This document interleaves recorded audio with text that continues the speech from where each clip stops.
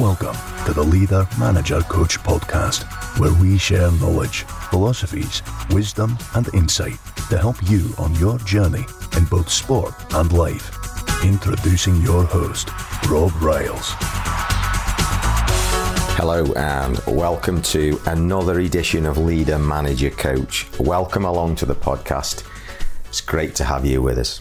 If it's your first time with us, as I often say, a real warm welcome, and feel free to dive into the many episodes that we have available on Leader, Manager, Coach, whether you're a leader in the beautiful game, a manager, a coach, grassroots, non-league, you're a business leader, or you're just looking to develop personally. Welcome to Leader, Manager, Coach, and hope you find what it is that you're looking for.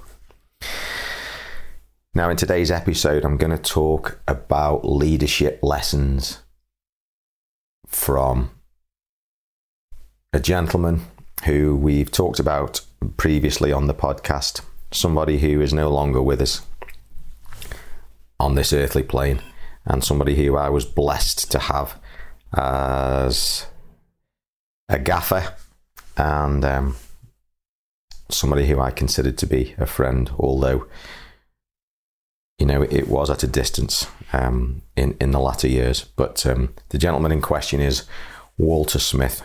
And I think the word legend is thrown about so often these days, but without a shadow of a doubt, this gentleman could be totally considered to be in that category in the arena for what he was known. So here are some lessons for coaches, managers, leaders, and people in general from the beautiful man that was Walter Smith. Some of these lessons are from a book, which is an autobiography called Mr. Smith, written by the great Ken Gallagher, and subtitled The Fan Who Joined the Ibrox Legends.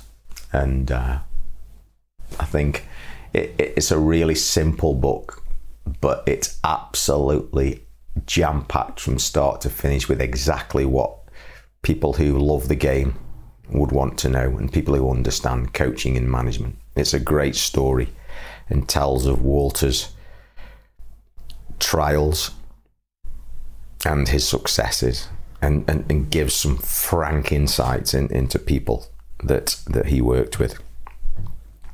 Here are lessons from that book, and from having the good fortune of being able to spend some real time with the man himself. Okay, what we're going to start with, well, surprise, don't fall asleep. Lesson number 1, hard work. In his book, Walter talks about hard work. He talks about work and plateaus and doing the time. And here's a man who reached the very top of his profession. Not only did he reach the top, he was loved at the same time, and that probably is the biggest rub of all with this man. It's easier to get to the top, I think, if you're brutal and you push people out of the way to get there. Here's a man who was lifted by other people because of the way he was. But he understood from his roots and from his own challenges as a young player that he had to work hard. He had to redesign himself. So if you're in a process of rebranding yourself, you have to work doubly hard. And here's a man who did that. Not really recognized as a player. He had to stamp his authority on the world as a coach. And he did that. But he did it with young players, with young Scotland teams, with young Dundee United teams, with youth teams, with young players, before he rose to the top of his profession in the senior game. So all those people who ask the questions, how do you get there? How do you get there? How do you do this? Well, you do the work underneath. You know, and the old adage of after 25 years hard work, I became an overnight success, may be applied to this man, but I'm sure you'll understand what we're saying. Hard work. One of the amazing things that stands out about Walter's life is his he's almost on his own, because he was this great manager, leader, decision maker who guided clubs as the decision maker to amazing numbers of successes, particularly Rangers, obviously. But the more you know about his career, the more you realise he spent a big chunk of it as a number 2 and an assistant. And that's a rarity. You look at all the great managers and all the leaders and see how much time they've spent as number 2s and been able to switch from one to the other. And it's not many. Now, here's a man who supported the great Sir Alex,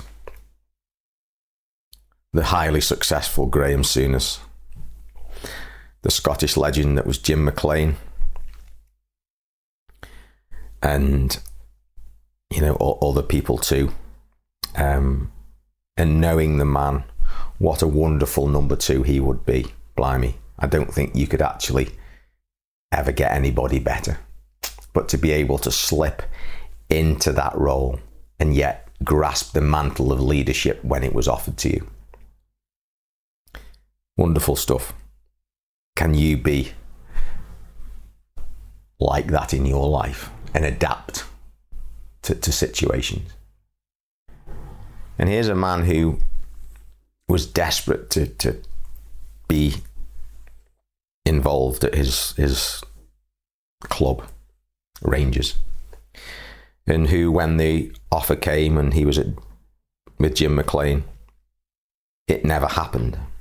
And here's a man who wasn't the decision maker about going at that particular occasion, and actually wrote in his book that he thought the opportunity had gone forever, because things like that don't come along every week. So a great, great disappointment lay at his door. And yet he worked and worked until it became, or the opportunity was given to him again. And all the while probably wanting deeply in his heart to be in that position, he worked as a number 2 to Graham Souness. There's analogies there with the amazing handover that Liverpool Football Club did, having that great boot room and having that seamless transition over those years from Shankly to Paisley and Fagan and Evans and all that kind of thing, and Moran.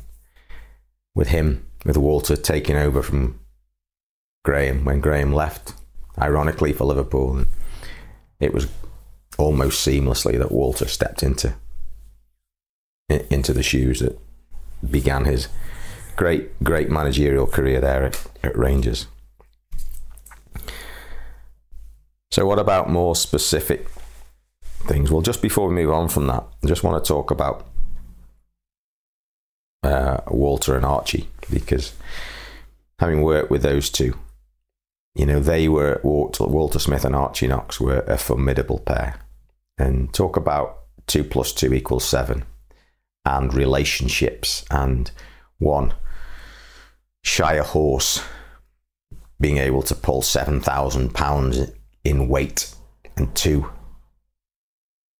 Shire horses harnessed together being able to pull 33,000 pounds in weight. That was what Walter and Archie were like.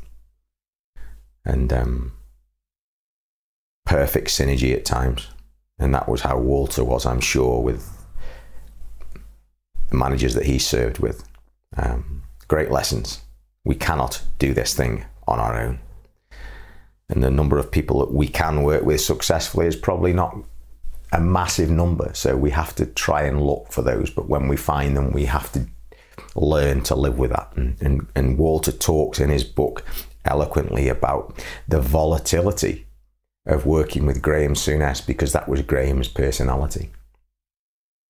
So his adaptability shone through. The lesson here is, how adaptable are you?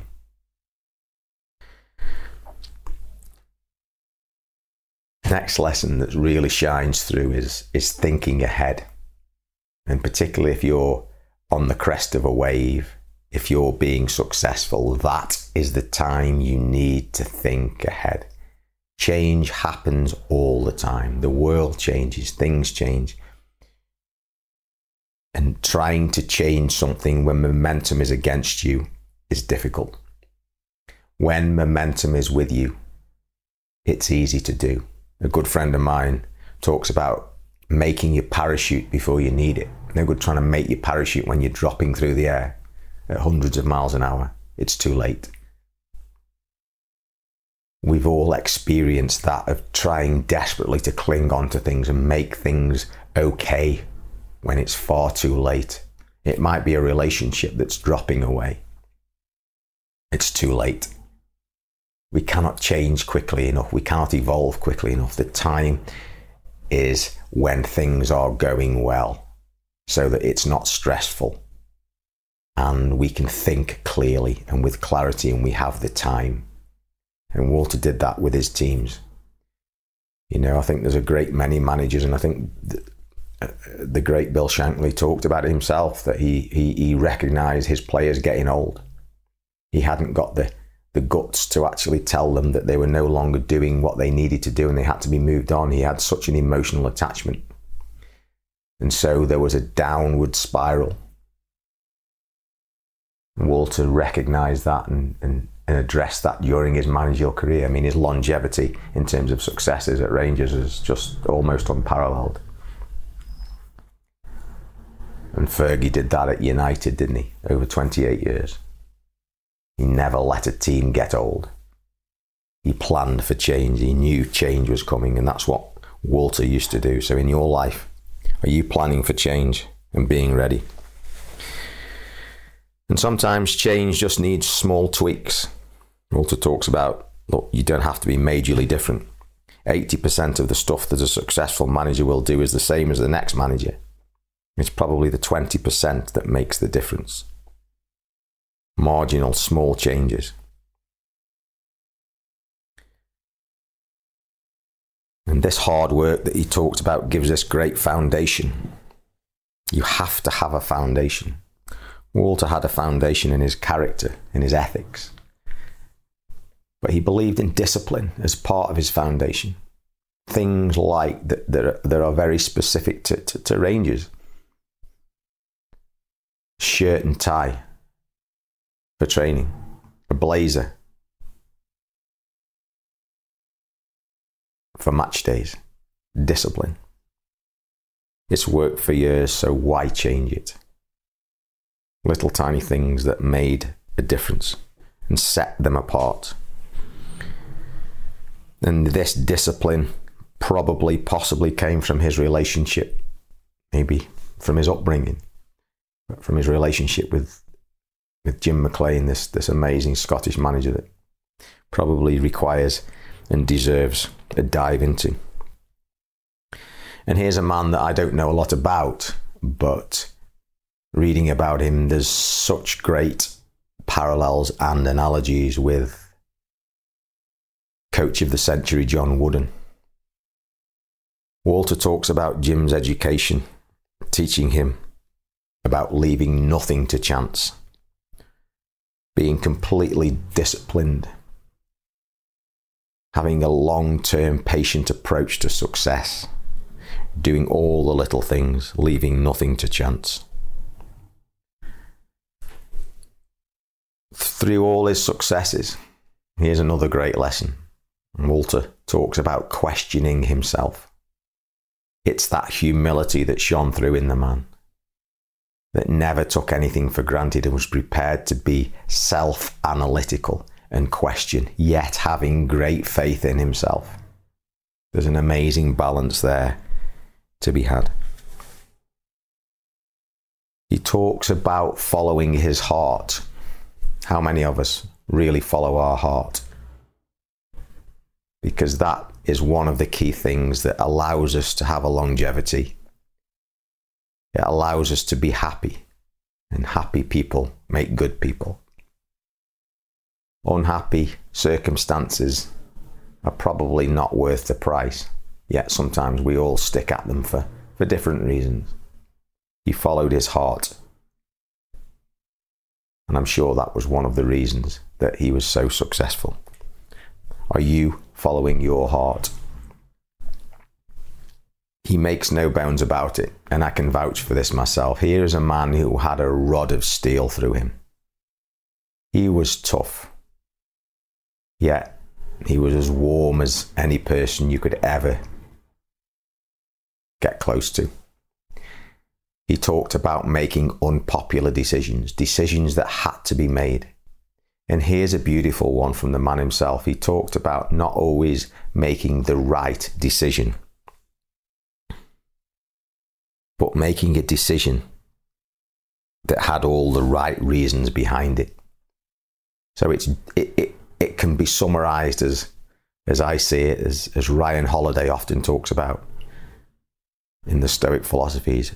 Just do the right thing, no matter what the consequences.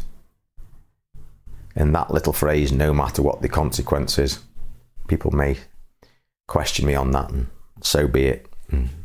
Quite rightly so. But doing the right thing at the time is probably all we can do. If we do the right thing, we can put our head on the pillow. The consequences will take care of themselves, and that's what Walter talks about. What a principle to live by. He talks about recognizing opportunity. He thought opportunity had come and gone, but he still carried on with his work. And cometh the hour, cometh the man. The opportunity was there for him to grasp. He'd done the work. He was ready. He was empowered. He knew it was his time. He stepped up. Parallels with the words of Winston Churchill when he thought his time had gone, and yet he rose to become one of the greatest men that the UK has ever honoured. Don't think I'm trying to put these two together for any reason. It's just a parallel of opportunity. The question is, are you ready to grasp your opportunity when it arrives? Looking at the specifics, he was a man who was prepared to work in a club where he, as he said, you are always only 2 games away from a crisis. Any club can lose 2 games. That's the kind of pressure that he was under. In the specifics of his profession, he talks about treating all players the same, not having double standards, and not allowing big personalities and world-class players to change the culture. And he talks about simplicity, that beautiful word, simplicity. As Ralph Waldo Emerson said, simplify, simplify, simplify. He talks about a man called Jerry Kerr, who he says was the last of the non-tracksuit managers who didn't get involved in the coaching and the tactics, but picked the right players. And simply put, he said, so much is about the right players in the right position. Right people, right position. Are you in your right position? Are the people in your team doing what their strengths tell them they're great at? I can say personally that one of the great things about this man was that he trusted people. He trusted me so much, I cannot even begin to tell you. He's probably one of the people that have given me more natural trust than anybody else. And I can't begin to tell you what that does for your self-image. He put me in a very responsible position. He never asked me one question that I can remember that questioned my role. He came and congratulated me, or tried to. I wasn't there when he tried to come and find me for something that the team had done. But that was Walter all over. He trusted. Are you able to trust your people, or do you micromanage? Trust, trust, trust. It works both ways. It frees up you and it empowers them. Great lesson from a great man. He understood that sometimes you have to move people on. He talked about in his book about moving a gentleman called Graham Roberts on, who, because this man, as much as he did great things and was very popular with the club and supporters, did things that and said things that were untenable and would have undermined his authority. He had to be moved on, an unpopular decision. Are you prepared to have those conversations and do those things? And kind of bringing this thing to a full circle, if you like. I already talked about this man's humility. And here's a man who did great things. Was a great man, undoubtedly. And when asked about creating successful football clubs, he said, managers don't create successful football clubs.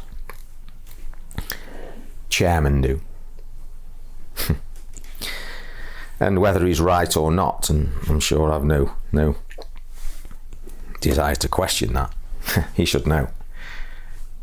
Here's a man who contributed an enormous amount to the success of one of the world's most famous football clubs. But that just sums him up. Humility.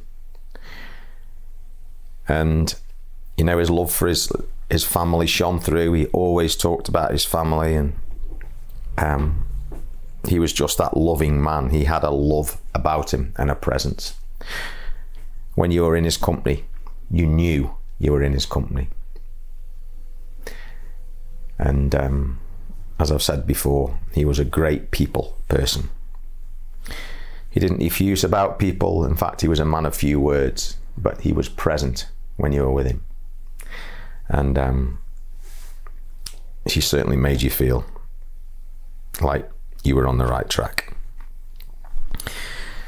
So those are just a few short, small lessons from having a personal experience with a great man, a great human being, and also taken from Ken Gallagher's wonderful book, Mr. Smith, which, as always, if you can get hold of a copy, I'd say read it. It's wonderful stuff.